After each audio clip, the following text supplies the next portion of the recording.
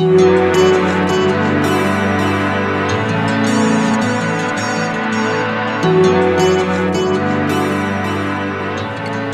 everybody, I'm Scott.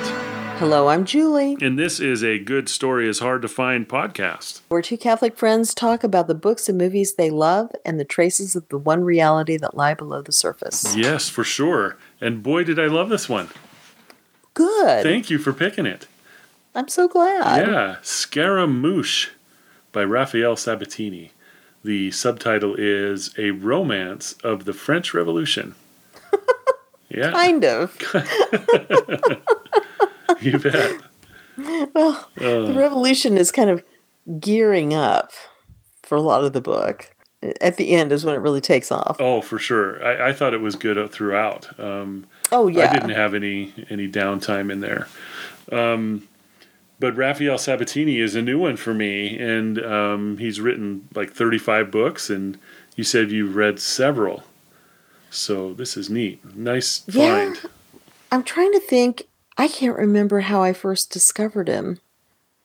But it was, and I had tried Captain Blood, which is his most famous one, because with that name and so many pirates, how could it not be? And it had never grabbed me at the very beginning. And I really think that this book, somehow I came across an audio recording, or maybe even from like Jesse at SFF Audio or something like that.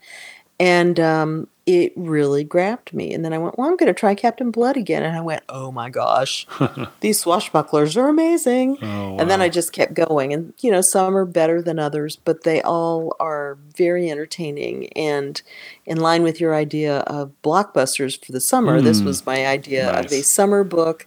It's got, this one is deeper than some of his others. Yeah, quite. Oh, this is deeper than some of his other books? Oh, yeah. Yeah. But it's just also just such great fun. Mm-hmm. I agree. And there's some super interesting stuff, because I don't know a ton about the French Revolution. So one of the questions I had is about historicity. Is it pretty accurate what was in here? Yes. Okay. I mean, all the stuff like with the Marquis and the, you know, the personalized story part is representative more than accurate by being about anybody. So the evil Marquis is, you know, obviously he's the aristocracy who we can't stand. And then André Louis, the hero, is, you know, the clever fellow who's in everything and kind of showing all the different ways things were influenced as part of the background. But a lot of the main characters that you see were actual people in the revolution. They were involved in the organizations that are mentioned. They had the attitudes that they're representing in the book. Which is portrayed really as pretty much like the rich folks against the rest of everybody, right? That's kind of how it's portrayed. And André Louis is one of the rich class, but he ends up on the side of the revolutionaries. Yeah, he's kind of an interesting bridge character in a sense, because he is raised as nobility, but his parentage is unknown. Mm-hmm. So in the parlance of the day, he's a bastard. So he's been raised by the rich man of the local town, which is a small town, and people assume that the rich man who raises him is his father, but neither he nor the rich man have ever talked about it or assumed that. Yeah. It's just like he's benevolent to him. Mm-hmm. And so, but because of that, he's got this, he doesn't seem to worry about it, but there's this uncertainty. He's of the aristocracy, but he's also not. Right. And then as he goes along, he's thrust in, well, and I guess we should do spoilers, do a summary, but he's kind of thrust in amongst the common people, and he sees more and more how society is not really working out for a lot of people. Yeah. Yeah, and so, his initial impetus for being on that side is a friend of his. Right? A priest. A priest or a seminarian. I didn't remember if he was all the way in. But yeah, Vilmorin. Yes. I apologize for not being able to speak the French names in a Frenchly. That's okay. We're American. We're doing the best we can, man. Yes. but but Let's yeah, so call that's him that's the Philippe. beginning of the summary. I would say is this encounter. Right. So, because Andre Louis is introduced to us as as he talks to his friend who's come to the house because he wants to see this Marquis who lives nearby, who happens to be at the house also visiting Andre Louis' adopted father, I guess you would say, although Mm. that's benefactor, let's say. And because a local peasant was caught, capturing game on the Marquis' territory, and he was killed by the gameskeeper, which was within the law. But the priest is like, well, now you've got his whole family, they're bereft and they're going to starve and all this stuff. And it was way out of proportion for what he was doing. Mm.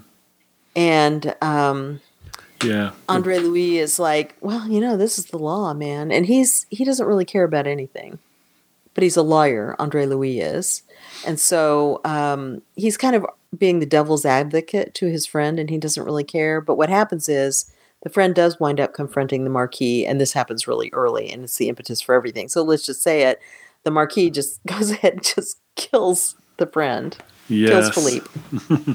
In a Just duel, right, with yeah, swords, so as if this priest had any chance. yeah. Mm-hmm. And he knows it, and Andre is going, no, you don't have to do this. This you're fully within your honor to back away. He's like, I must be honorable about it, and that's it. And they both thought that he would be wounded, but the Mm. Marquis just goes for blood, and so he's dead. Andre is furious, and also, of course, totally upset. I mean, he asked the Marquis, "Just kill me. How can I live without my friend?" Mm. Yeah. And so what happens is he gets so mad. He's like, "That's it. The Marquis said he didn't want you saying all this revolutionary stuff all over the place because he was saying the peasants deserved to be treated just as well as the aristocracy. And how can you do this? And we're going to rise up." And he obviously had revolutionary tendencies of equality. And Andre says, "That's it. Mm-hmm. I am going to go and spread his message as if I were him." And so he heads off to the nearest town where it happens there's an incident in place. He gives an impassioned speech, which just gets the people going right away. Riles them up. Yes. He has a real talent for oratory, they say. And so he riles them all up, and then he leaves and comes back, and then they find out whoever this guy was who started this riot where everybody was killing everybody, we're going to get him. So he's got to go on the lam. In the meantime, by the way, he's got a beautiful cousin who, since nobody knows who he is, he's really not his cousin. So we're setting up a nice situation here. Who he's obviously interested in, but she's interested because the Marquis might offer for her. And he's like, first of all, he's 40 years old and you're 19. Second of all, how could you love him? He's awful. He's so cold. You'll be miserable. I've seen how he treats women. And she's like, I don't know. It might be nice to be that rich and powerful. And what will really be nice is to make him court me, to make him do what I want. And he's like, oh, that's it. But she does love him enough, even if only as a cousin, to say, I'm going to help you get away because everybody's looking for you. Yeah. He winds up sleeping in a barn, and he winds up waking up to what sounds like a melodramatic moment between two lovers. But what it turns out is it's a theater group practicing. And the theater group takes him in, helps him escape justice because he can be very useful to them. And as he's part of this theater group, he winds up advancing very quickly because he can write some of the plays. He can also, when he's needed to, somebody hurts his foot, he can jump in and act because he's been helping write the plays that they're putting on. And he's, of course, with his gift of oratory, very effective. And that winds up turning into a situation where, again, he's brought into contact with the Marquis. Again, the revolution is starting to chug. And so at the beginning, when I said, things are just kind of getting into gear, I meant the revolution, not the book. The book is going 1,000 miles an hour from the beginning. Very good. Yep. Yeah.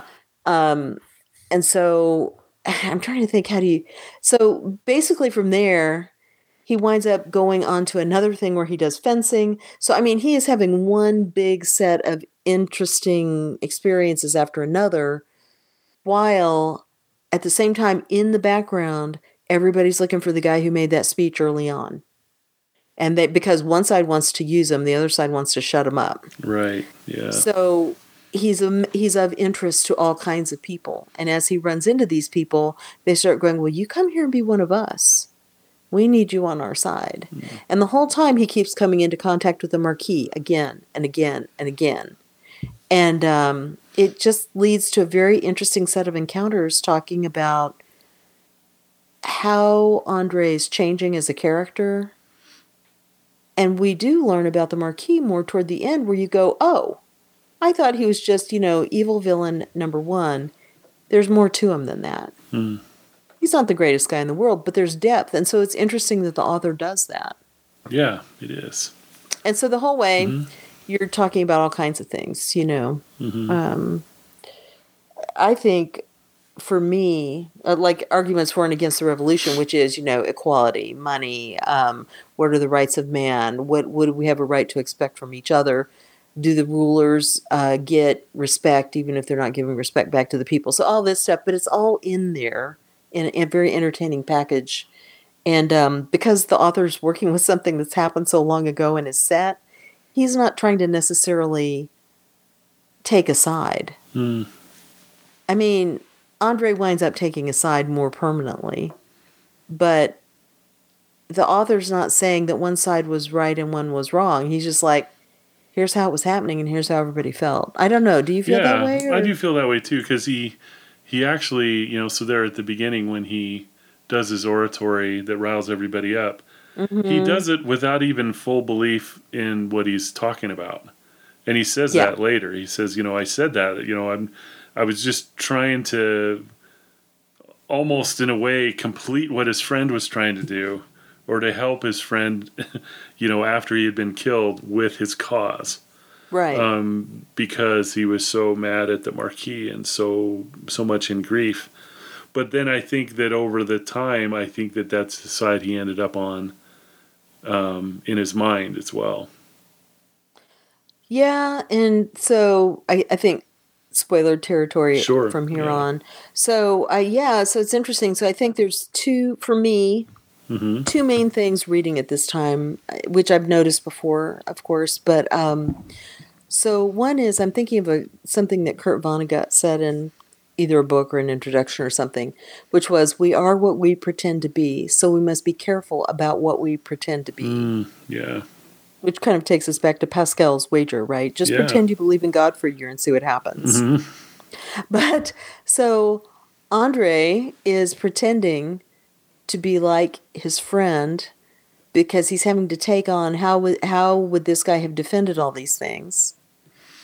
And gradually, as he goes through all his experiences, continuing to give his friend's message because he is going to get that Marquis with it.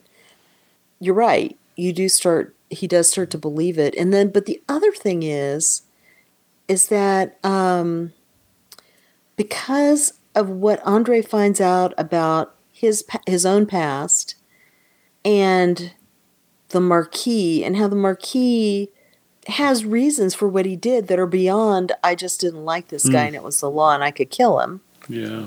And the Marquis has his own series of reflective conversations with people, which was surprising to me. I didn't remember that at all. But at one point, Andre says to his mother, he says, when we know all of whatever it may be, we can never do anything but forgive, madame.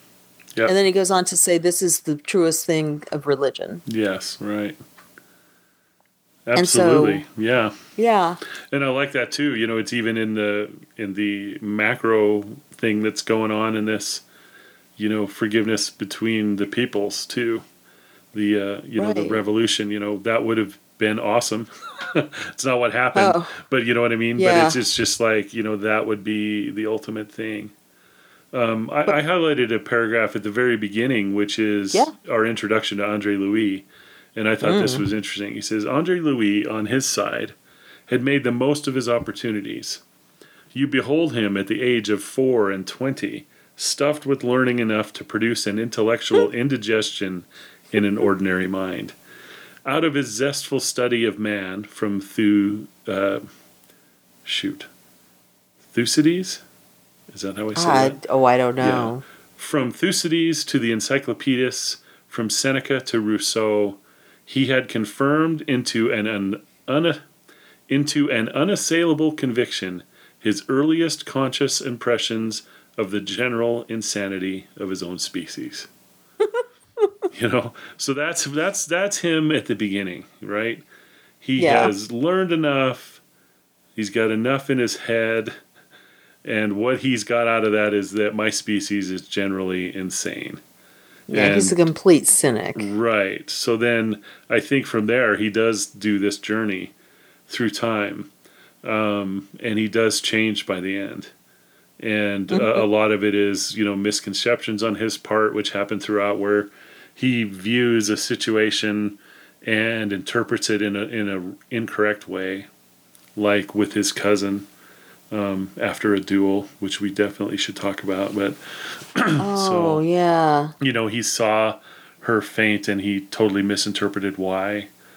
Right. And that knowledge affects his life moving forward. I think that's a really interesting thing, because we all have our interpretations of things and we move forward as if that's true, and sometimes it isn't. But it gets deep down in us, I think. It's hard to shake. And he makes mistakes like that. Yeah. And he's not intuitive about other things. So, for instance, we all know that, I can't remember his name, Madame, whoever it is, starts with a P, is probably his mother. Yeah.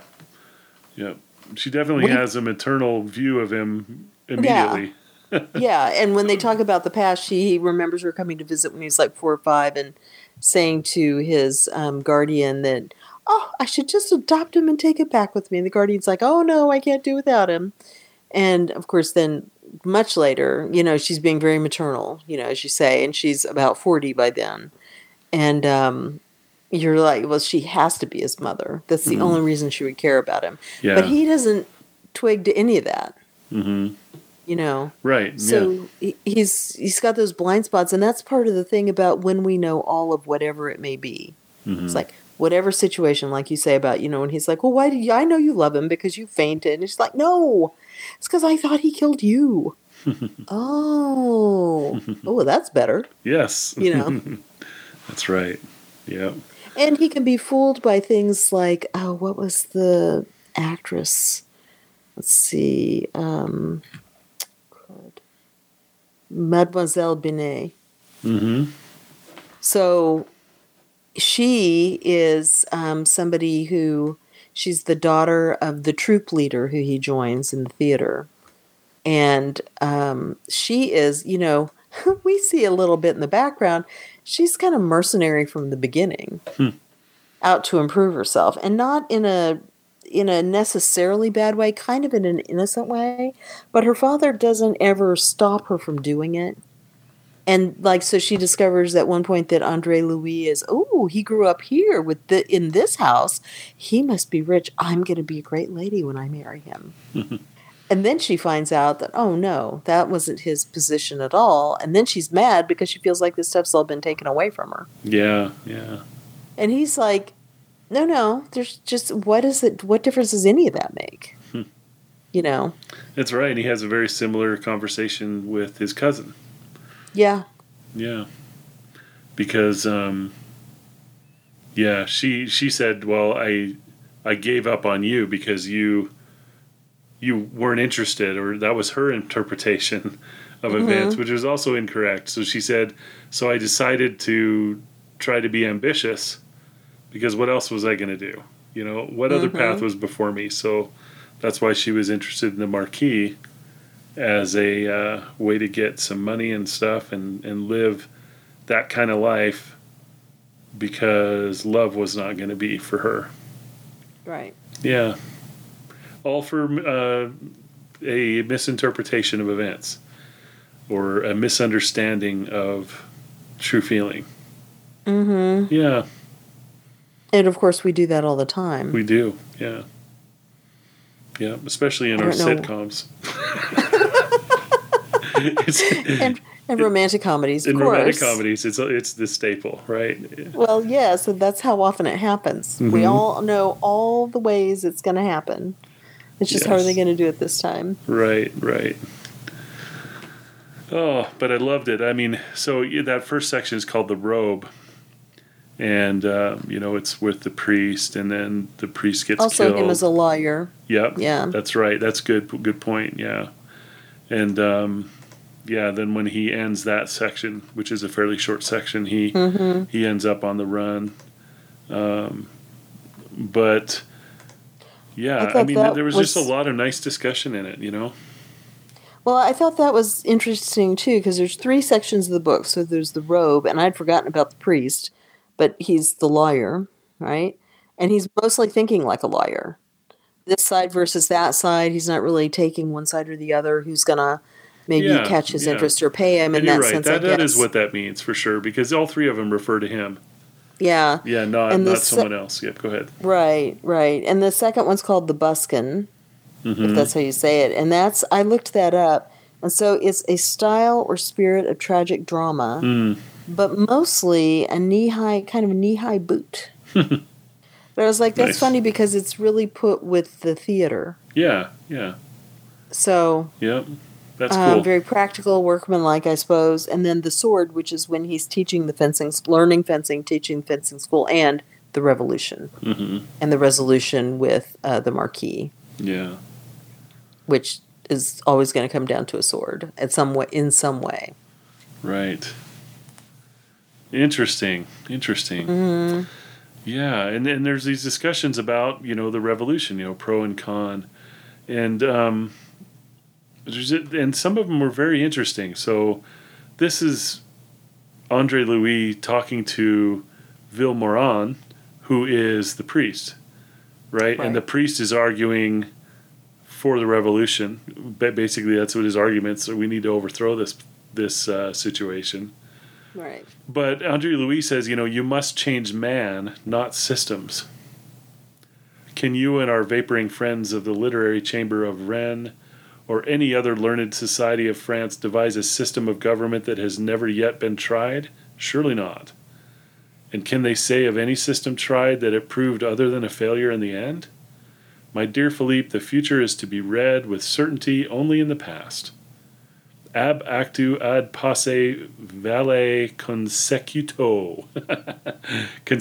Consecutio. I Yeah. applaud that attempt. Thank you. But he says, man never changes. He is always greedy, always acquisitive, always vile. I am speaking of man in the bulk. Right? So there's, Mm-hmm. our mankind situation. So it is a fairly clear view from our man at the beginning there, but he says, you must change man, not systems. And then he says, but you can't change man. Not in the bulk anyway. But it's like, you must change man. It's like alluding to, well, you need to change me. And changing that Right. one person had a great effect on the revolution in this novel, right? Right, and it shows that if you can change one, you can change others. And I'm Yeah. thinking right now of the theater section later, where he, when you said man is always greedy, all this stuff, it made me think of let's see, Monsieur Binet, who Mm-hmm. was the father of the girl he gets engaged to at one point, but he's the theater troupe leader. Mm-hmm. He just becomes more venial, more greedy. All his bad qualities that he's been hiding under this attitude of good cheer come to the surface as he's Yeah. holding Wow. Andre And under, yeah. under As you're this. saying that, it just came to me that is a microcosm of France at the time, Yeah. right? He's like the nobility of the group, Mm-hmm. and he's horrible, and he's treating them horribly, and he's wanting profit, and that's it, doesn't want to give anyone their due, and you're right, he gets worse and worse until he's overthrown. Right, and none of the troupe really like him. Mm-mm. They work for him, they're all getting along, but they're not really a group that's pulling together in that way like you would think of a troupe that goes from town to town to town, which is what they're doing. And they all are playing the same kind of a part. And we could talk about that kind of theater just for a second later because I really loved it. But anyway, always interested. yeah, of course, you, the theater guy. But but as Andre finds ways to improve things, he improves the scripts they're going from, or the play plots. He writes new ones. And they're better, and he has better ideas for marketing. And he's not doing this necessarily like, I want to run the troupe. He's just like, you know what? If you share the money with everyone, we can all do better. Everyone's good. So he talks him into sharing the money. And so what you're saying about it being a microcosm, this is how it could go if the revolution hadn't been pushed so much that it went up like a powder keg. Right. They are more empowered. They're happier together. They're all supportive of each other. And when Benet and Mademoiselle Benet basically,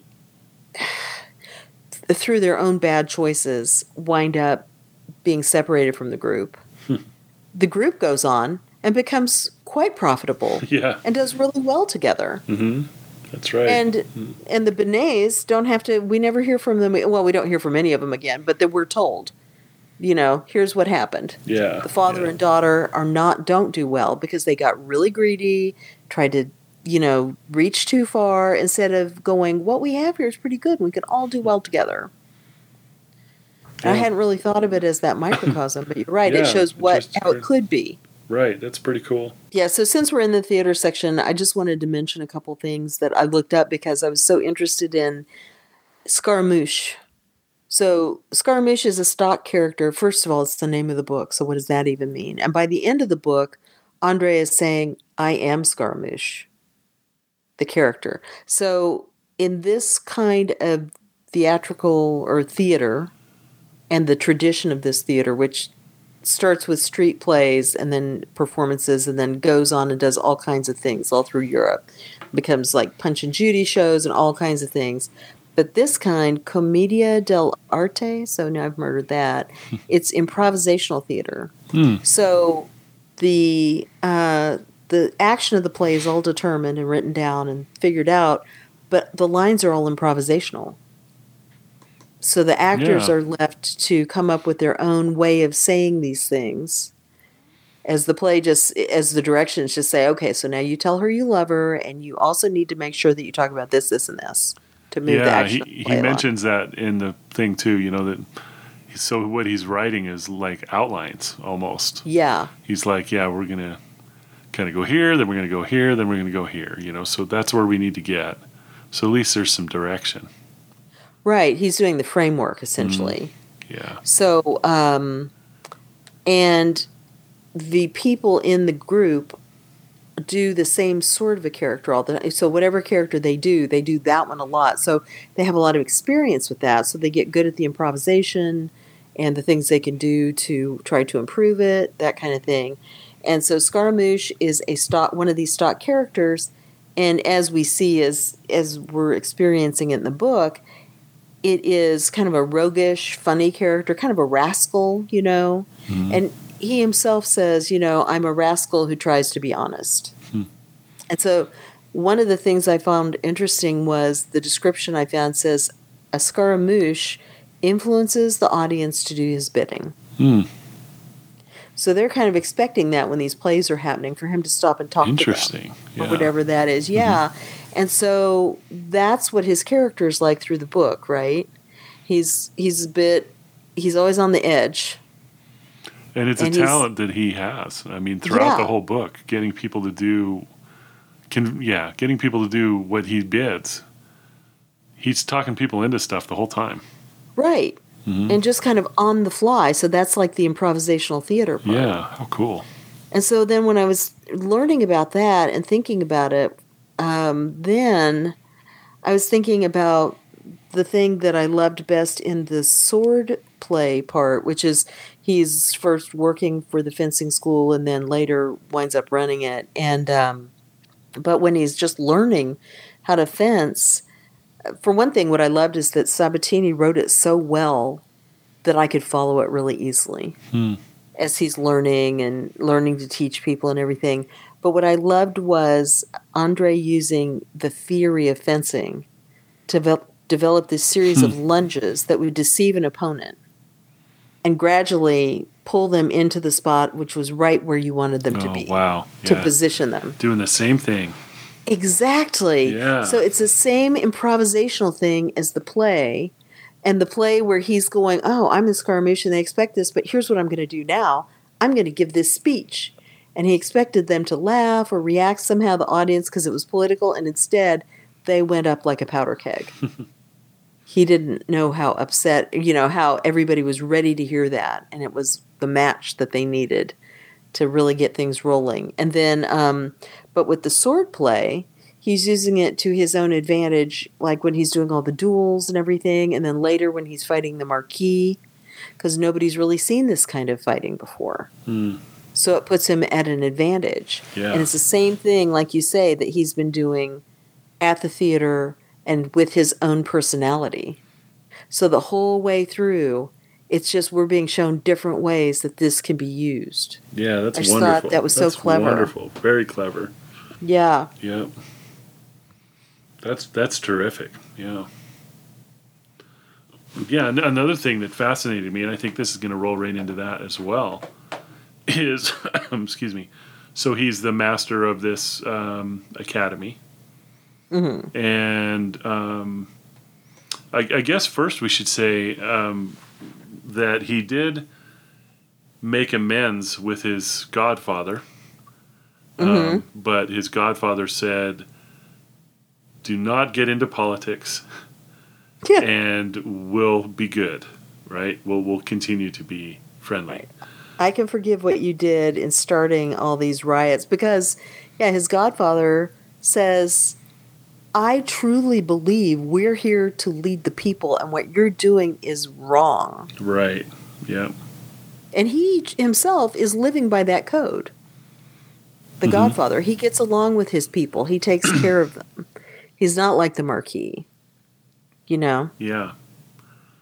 That's interesting, because, we read that part earlier about, has any system been tried or proved or anything like that. But that's interesting, because it all just depends on who's in the spot, It's like we could live in a monarchy if the monarch was a good person.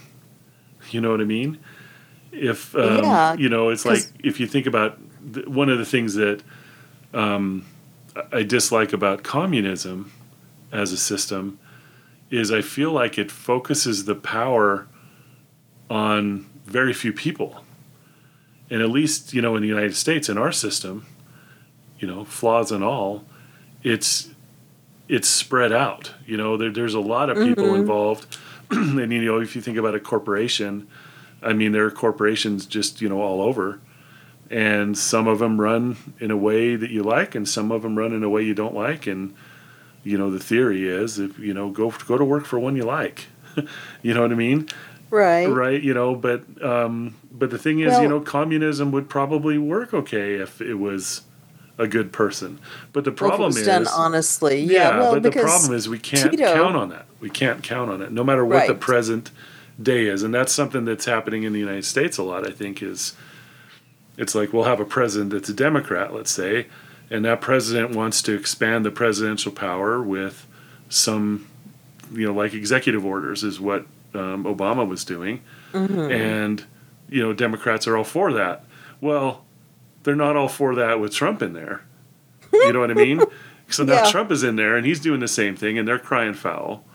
And, and then Trump expands it in his way. And it's the most horrible thing in the world, the best thing in the world for a Republican, But the problem is, every time we do that, we need to understand that a person that we don't like is going to be doing that. Whoever's next, you're setting up that precedent, and that the United States is precedents, and I will recommend. There's a book that Henry Kissinger wrote. I think it's just called Leadership, and it's new, relatively new, and maybe last year. Anyway, the chapters themselves I'm not that interested in, and it was a gift to Tom who read it, and he said, read the introduction, read this chapter on this guy from Singapore. But basically, Kissinger highlights 6 different leaders who he's worked with, and says they were effective leaders in their own way, their own circumstances for these various reasons, right? Mm-hmm. But the introduction of that book is one of the most brilliant things I've ever seen about here's what leadership really is. Here are all the things a good leader is balancing. They're having the right team. They're listening to people, but they also have a vision. But the vision keeps other people's ideas in mind, all the things. And when you think of how hard that is to do, to get the right person in the spot to do that, you can see why what Andre says in this book is, you've got to change men. Hmm. You can have anybody be a leader, like all the examples that you pointed out. But to have something that works right, the right man has to be in there, and that's because you have to change the man. And of course, what Andre experiences by the end of the book is he doesn't really always know who the men are or why they're doing things, because the Marquis has told him some things that he's like, oh, they're never going to agree. But he wasn't just acting out of pure malice. Yeah. The Marquis was acting to protect his system. He could see this conflict coming, and he knew that people like Philippe were going to have exactly the kind of rhetoric that was going to push it into revolution. And he was like, it wasn't even that he was like, that's the wrong way to do it. He's like, no, we're keeping things the way they are. You have to die because you're too dangerous. What he didn't realize is that he had somebody just as dangerous unleashed because Andre took up that mantle and went on with it. And in fact, of course, never was kind of out of his path. Yeah.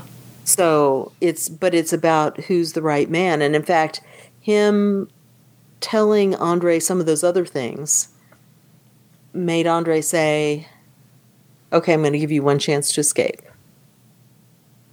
Basically, I'm going to turn my back, you run, and I'm not going to look for you. Yeah, yeah. Wow. Yeah, that's very interesting thoughts, Mm-hmm. There are problems with communism besides that too, the freedom to have action and stuff like that. Yes. The Catholic Church will say it's the wrong system because you have to have, because property is a good thing, mm-hmm. and people should use their property right and blah, blah, blah like that. Yeah. But everybody has the right to have their own things. Mm-hmm. And communism doesn't let you do that, and it's the most simple version of right. Yeah, the absolutely. church doesn't absolutely. like, but yeah. Yeah. Yeah, so it's a little simplistic, but it's just more of a thought experiment, Mm-hmm. If you could count on the goodness of the people, not only that you're installing now, but the ones that are going to come after and after and after. And I think that was a lot of the worries of the people that founded the United States in the first place, was like, how do we create a system that minimizes the effect of one bad person, Well, and honestly, too, when you think about the monarchy, this is going to make me sound odd, maybe, but the monarchy surely is the intended way for people to live, because Christ is the king. Interesting. If every king acts like Christ, takes care of his people, nurtures them so they can use their talents for the best of everybody, they are truly a wise and good ruler who you want to have. The problem is, can you change the man, or can the right man get in the spot? Yeah, yeah. David, for all his flaws in the Old Testament, is the king they always remember. Why? He loved God. He tried to act honestly. When he slipped and fell, which he did, he would admit it and come back to acting the right way. This is what we want from a leader. Yeah. Let's all do what God wants us to. Yeah. This is the model that a good king would follow. Now, I would say our government, it is spread out, but throughout history, government has been spread out. You've always had mayors of towns. You've always had whatever, running whatever. We've got, we're all sending our leaders to the top, but it's still a very stratified group of people.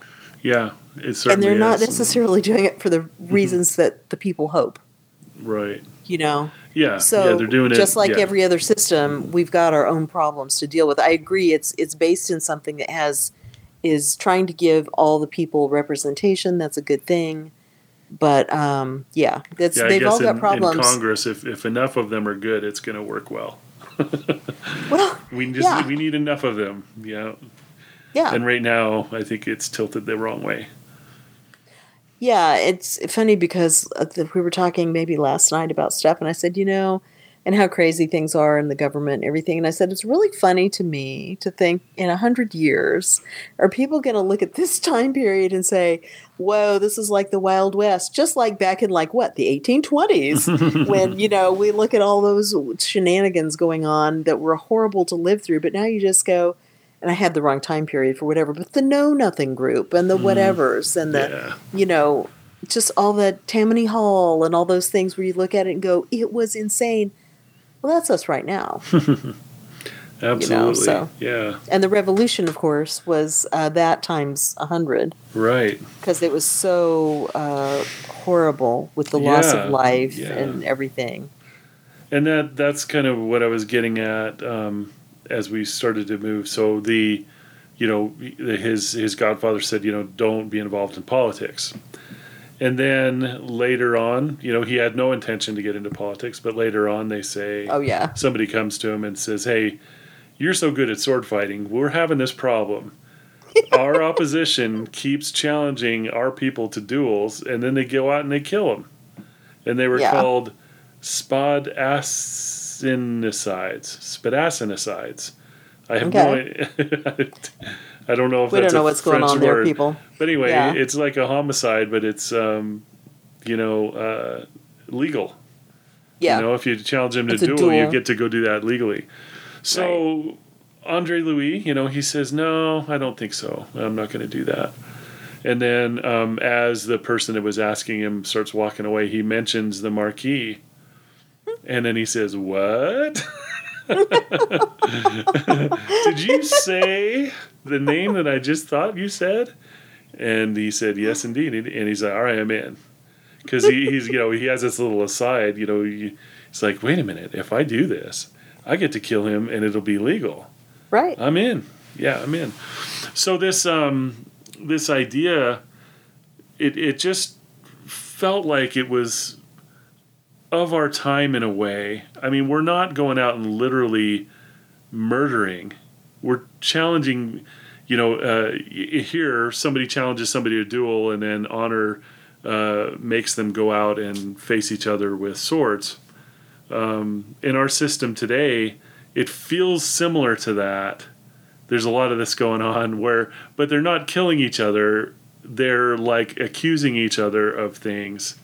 Court cases, and it's like nobody's worried about the laws, right? In fact, there was a line here Yeah. where he said, "Why don't we fall on these scoundrels sword in hand?" And then Andre Louis says, "It is so much simpler than lawmaking." That is Yes. now. Yes. That's what's happening right now in Right. Congress, So Yeah. right now, I mean, there's all these silly fights that everybody's getting in constantly, and meanwhile, the problems just continue. Mm-hmm. But it just felt similar to me, even though there aren't any actual swords. No, you're right. It's everybody's just throwing the gauntlet down to each other Yeah, exactly. using a different method. And the unrest of the people is very obvious in the way the rest of the country is acting. The states that are all unhappy with each other and with the government, federal government, the people who the social groups, I guess you would call them, who are the left and the right to make it easy. But there's all kinds of other variations of that who are, I guess canceling each other and accusing each other of stuff and causing scandals over it because there's just this lack of consensus on a modern goal. Yeah. What is it that our country means and what is it that we're working for together? And it turns out right now there's a great deal of confusion over all that, and nobody's acting nicely and politely about it. They're all Yes. calling each other out to duel on the internet. Right. Oh, too funny. So this, but yeah, I mean, too funny. What I'm about to read is just Okay. too funny because as he's being talked into it, right, and the guy is walking away, and then he says, "What did you say?" You know, and he says, Yeah. I said Marquis de la Tourazier, right?" And he says, "Well, what has Yeah. he got to do with this proposal you're making?" And he says, "He? Why, he is the phlebotomist in chief." I love that. That was the Yeah. best. It's like he's drawn the Yeah. blood, man. He's letting blood. Yeah. So it was cool. And then Yeah. he goes to Congress and or whatever they call it there, and starts to kick some butt, right? Yeah, and doesn't he start with the Marquis's cousin Yep, who yep, was there and laughing when he killed and helped him right, lure the priest into accepting yes, the bait. yep, And then, yeah. And so he kills him. mm-hmm. Then the other people who start challenging him, because it's the kind of thing, and it's also so high school in so many ways. Yes, for sure. He's standing outside, and it's like they're not waiting for a bus, but I always imagined it like everybody's standing waiting for the bus to come, and this guy comes and just knocks into him with his shoulder and goes, "Oh, oh." And he said, "Are you going to say you're sorry?" "I didn't even see you." I thought it was just, and he's like, "That's it. Tomorrow morning at sunrise out in the woods. Oh my gosh. Surely, I'll do it." But what happens is, after that, he starts just injuring people. Yeah. Severely, but injuring them. He's not killing anyone because he's really just And waiting it's for the so Marquis. easy for him. He's just like Yeah. kicking their butts. It's not Yeah. even close. Not even, I mean, Yeah. he's not got a scratch on him ever. I know. Yeah. Yeah. But I It's did very love the good. description of his fight with the Marquis. It was very exciting. Yeah, I thought so too. I thought it was great. And, Yeah. And I loved it wasn't, this is a character who's like really good at a lot of stuff, right? But it's believable. It's not like ridiculous, He spent 2 years doing swordplay in this academy. So, I mean, the author sets it up nice, and that line that I read about his education, confusing him, set him up for the acting and the writing that he did, because he had read that stuff, so it wasn't just completely out of blue. I'm awesome at everything, I like you do get sometimes. John Carter of Mars, for example. Well, yeah. It's not like that. I just it's not eye rolling in that way. It's fun. It's super fun. Yeah. I love his snappy dialogue. Oh, I and know. this stuff. The lines And, are just great. Yeah, and Andre Louis is just he's a really cool character, and I do love that there's this journey that we go on with him, and then at the end, with the realization of all this situation in his life, the resolution of who his parents are, and then him getting with his the Marquis. with his not cousin, which is awesome. I'm sorry. Nope. So one thing I did want to mention though is when you brought that up about who his parents are, I was like, but the nice thing here is the author doesn't miss a chance, or has set it up, I guess, so that the Marquis himself, who turns out when Madame whoever it is says, "You can't do that. He's your son," and he's like, "What?" "Oh, that adulterous affair that we had where, oh my crud. gosh. Okay." And so he says, he's like, "Okay, that's fine. I'm leaving. He turns into somebody who's, you can at least kind of like. He's not likable in a lot of his attitudes, but he's honest. So when earlier Aileen, who's the niece, the cousin, who everybody seems to be in love with, is really mad at him because, okay, so it gets complicated, but what happens is Andre's engaged to Mademoiselle Binet, but unbeknownst to Andre, the Marquis has said, "Oh, she's awfully cute." And he started sending her presents and taking her out. Well, it happens. He's in the theater and went, these kind of girls, they will do a certain thing if you give them certain stuff. And she would. And so anyway, so he's got her as a mistress, and Aileen finds out about it. And she's like, that is disgusting. First of all, she knows that it's Andre's fiance. Although, to be fair, the Marquis does not.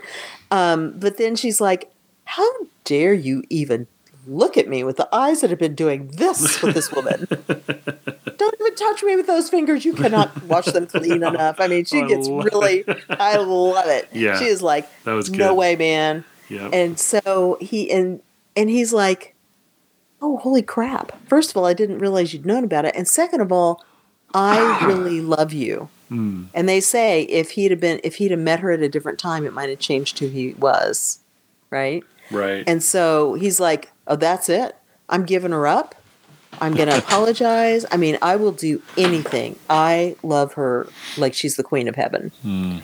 So I was really impressed with that. Yeah. I was really surprised. Well, then what happens is he finds out later, because Elaine's there at the big denouement in the middle of, Paris is burning or people are all being shot. Everything's happening. The revolution is broken loose and they're in this house kind of huddled up going, how do we get out of here? And people keep stumbling in and going, oh, you're here too. How handy. Let's all talk about this stuff. And but the Marquis then finds out when he's talking to Elaine, she goes, well, and then, you were having a thing with his fiance. And he goes, oh, crap. I didn't know that. It's like, why can I not shake this guy off? He's continually crossing my path. It is destiny. And let's see.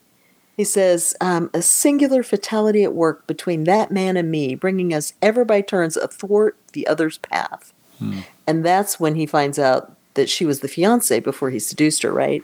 Well, then he's found out that he's actually his father. And he's like, oh, my gosh. Oh, crud. My Kindle just quit on me. Hold on. And he goes, man. He goes, we are all, he says, the sport, meaning Andre says, the sport of destiny. But not quite. Destiny is an intelligent force moving with purpose. In life we pay for the evil that in life we do. That is the lesson that I have learnt tonight. By an act of betrayal, I begot, unknown to me, a son who, whilst as ignorant as myself of our relationship, has come to be the evil genius of my life, to cross and thwart me, and finally to help pull me down in ruin. It is just, poetically just. My full and resigned acceptance of the fact is the only atonement that I can offer you. And I thought, well, that is really so true. So good of him to recognize that, the evil he's paying for all the bad choices that he made in his life. And he's like an act of betrayal. Because he wasn't married, but she was. So by him acting in the way he shouldn't have, all this got set into motion. And then you look at the whole book, and think about the fact that the whole thing is, as we were saying, it's all interconnected in this idea of our improvisation in the theater, or Andre's in the theater, in the swordplay, in all the political stuff and everything. But the whole thing is kind of looking at life is set out before us. We make the decisions that we make. He gives the speech for his friend that sets him off this way.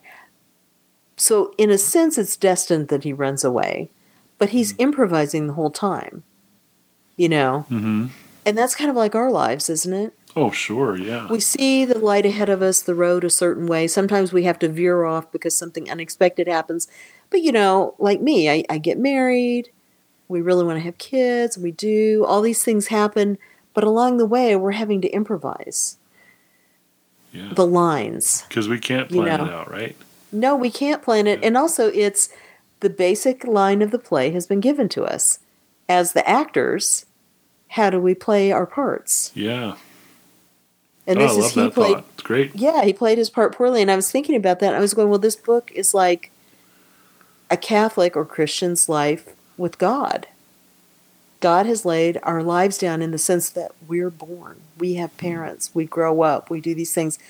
These are all things we do under whatever circumstances, and we're improvising as we go. To the best of our ability, making the choices we can make based on the small amount of knowledge that we have. Because, when Andre says, in life, when we know all of whatever it may be, then that's when you can forgive, because you're making decisions maybe based on something that's not true. Yeah, But you right. do the best you can. Mm-hmm. And so I was just like, this book is kind of like life that way. Yeah.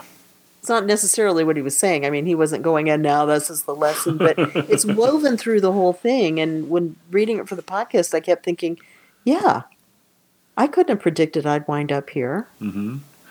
No But I was question. improvising Yeah. as I went. That's Yeah. right. Yeah. Very, very true. I mean, yeah, I love that because, yeah, it's just true. Yeah. I guess is that how you can have God outside of time looking at what's happening? Mm-hmm. Because to him it's all one thing, which of course I don't understand at all. But then we're down here making our free will decisions. Yep. Yep. Moment by moment. Mm-hmm. Trying to have integrity in those moments. That's it. Mm-hmm. You know, trying And to do then what's just. trusting that it'll lead to somewhere good. Yeah. Yeah. Well, and apologizing for the things that we find out we didn't get right, and Indeed. Yeah. Yeah. trying to improve on the things that we've got to grasp on for a little Yeah. while, that we can That's try to be right. better. Every now and then we got to be put use back for on right. the tracks Yeah, because that's we've right. fallen off of them and we need to get put back on there. Yeah, it's gone off the rails, man. That's right. Mm-hmm. Off the rails. Yeah. I love that. Yeah. That's just Yeah. neat. Yeah. What a good book. That end scene too between Andre Louis and his dad, Oh. the Marquis. Yeah. When they drew the pistols, I was like, no way. Oh. You know, it was just good. I was It like, was so good. Oh yeah. I was just like, oh my gosh, they're gonna do It's it. happening. Yeah. Oh, no. Yeah. I mean, the Marquis pulls his pistol out, then Andre Louis says, yeah, I've got one too. Guess what? And it's just like, man, right in this room, the women are there. Mm-hmm. Oh, it was good. Isn't that when his mother I throws said him to you, herb? right, Yeah. we talked a little bit right before the show. You said that this is a movie, but it's an older movie. But I think it would be a terrific show. I mean, you know, if it would be like a 10-episode series, perhaps, but it is fantastic. I could see this being just a great, great movie. Oh yeah. Mm-hmm. A great movie, or great, like you were saying, the 10-part show. Miniseries, yeah, or whatever. Mm-hmm. Yeah. Yeah, It would be great. Maybe 10 episodes is too many, but it's yeah, it would be. Yeah. I mean, everything should be in the movie too. There's really no reason to cut any of it. But how fun would Right. it be? It could be just terrific. Oh, yeah. But anyway, you've seen the movie, and do you recall it at all, or It how? was. Yeah. I remember it was good. It had, I think before I was thinking it was Errol Flynn, but it's not. It's Stuart Granger, somebody who I didn't expect. I haven't seen him much, and I tend to think of I don't westerns even when know I who think that of is, but him. that's cool. Oh, Very well, nice. he wasn't. He's not known as much. Let's see. There it Let's is. see here really 1923. Oh, that's Yeah. too early. There it is. 1952. Stuart Granger. Yeah, There it is. 1952. Yeah. And let me just look really quick on Letterboxd. It says and see Stuart if Granger, Eleanor Parker, Janet Leigh, really, I know. and Mel Ferrer. Mel Ferrer. Yeah. Yeah, he was married to Audrey Hepburn for a while, and he was also a director. I don't know if he directed that or not. Nice. Let's see. Okay, I just said, oh, well, maybe this isn't the best recommendation. I gave it 2.5 stars, so never mind. So half. So it was okay. Out of 5. It was It's all no right. Zorro or Seahawk. Uh-huh. It does have many of the elements of the novel, but somehow felt cut and pasted without smooth joining. There we go. So Yeah. So yeah, just needs to be longer. Somebody pick this one up. That's it. Well, Yeah. my memory was that they did a decent job of finding the pieces in the book that they could put into a movie, But like I said, it's not Zorro. Or even the movie, The Seahawk, which was a Yeah. book by Raphael Sabatini, where they only took the name, put Errol Flynn into it, and made it into a different movie, which was really good. So, Yeah. both are good, but both are different. This is cool. It has on the Wikipedia page, budget $3,005,000. Box office $6.7 million. Huh? Did Okay. good. Well Doubled done. it. Yeah. Yeah. Yep. Very good. I wonder what a blockbuster movie was in those times. How much it would pull in. Mm, yeah, I But don't know. is that like a quarter at a time? How much was a movie ticket in Yeah, or 1952? even A smaller. I mean, dollar? I even don't a even know. dime, maybe. Yeah, Yeah, yeah, because that's amazing. yeah. Yeah, but to spend $3 million on a movie, I wonder, does that seem like a lot back then? I imagine the Uh, sets and stuff were in the probably pretty cool. 60s. I don't know. Yeah, but I feel like the sets, I don't know. Yeah. I don't know. Well, Let's cool. see. I'll check it out sometime, but I would love to see a new one. So Yeah, oh Carl no, Urban should get right on it. it would be really good to Yeah. see a new one. So, yeah. Carl Urban would probably have to play the marquee. Oh my gosh. He'd be a great marquee. Yeah. Let's get Carl Urban to do it. Let's do it. He can play all Who the cares parts. who Andre is? I'm just gonna watch Carl Urban. I'm gonna uh, root for him even though he's evil. too funny. Yeah. Yeah. Love it. Well, gosh. Okay. Well, thanks for this book. I really Well, liked it, and I picked up Captain Blood immediately because that's I his liked this so much. I that's his have a most book in famous. between, but I think I'm gonna read that fairly quickly. Yeah, I Captain Blood is good, and I was also thinking about it. I was like that or the Seahawk. I think I'm going to pick up and read again. Cool. Yeah. Yeah, I just And these are like all that public Raphael domain, so Sabatini. they're like $1 on Amazon. Mm-hmm. Yeah, Yeah. yeah. It's funny he's got later ones that are more expensive because they're not public domain. Hmm. Since he wrote 34 books, and then let me think. I might have Well, there are hold books that are on. not public domain that he wrote because he was in the 20s. Wow, he wrote as late as 1949. Look at Well, that. Scaramouche. Yeah, I was going to say he had books in the 40s, 50s. I thought 50s, but I guess not. He Yeah. died in 1950. So, Yeah. but he was writing. He just was so prolific. He Oh, he's wrote a new book after a it. year, basically. Wow, that's so good. Yeah. So the Seahawk is 1915. That is a really good one. Scaramouche, obviously, that's 1921. Captain Blood was 1922. Cool. And I also really like, just for a something that's a little older, but I love, a St. Martin's Summer. Let me see, which is also known as The Queen's Messenger, and that was 1909. Hmm. That Early one's on, yeah, there it is. it's a good swashbuckling adventure, and I find it extremely amusing because Fun. it's a very gruff hero who's sent to rescue essentially a princess in a castle sort of situation, and but he hates women. He just hates them. But he's been sent by a queen to do this, Mm-hmm. and the person who's got this girl in the castle and won't let her out is a woman who's a powerful, matriarch, and then there's the girl in the castle. So he's having to deal with all women. Wow, It just makes me laugh. that's cool. I don't know. I just find it amusing. Anyway, I enjoy it. Well, good. Yeah. Yeah, that's great. That's great. So. All right. Well, what is up next for us? Where are we going now? That We're staying is. in France. Oh, France. Back to Paris. Amelie. Amelie. There, I was going to say you pronounce it. Yeah, Amelie. Amelie it is. Yes. Very good. I have not Amelie. seen that. Looking forward to it. I know. I think you said you'd never heard of it, and No. it did really well in this Cool. country. So Oh, good. yeah, Okay. but Well, I'm looking forward to it. That'll be fun. yes, it will have a real different feel. Okay. It's much more whimsical. Okay, cool. Yeah, Sounds terrific. Yeah. All right. it'll be fun. Okay. Well, thanks right. everyone for listening. Yes, we'll talk to you in a couple weeks. All right. Catch you later. Okay. Bye-bye.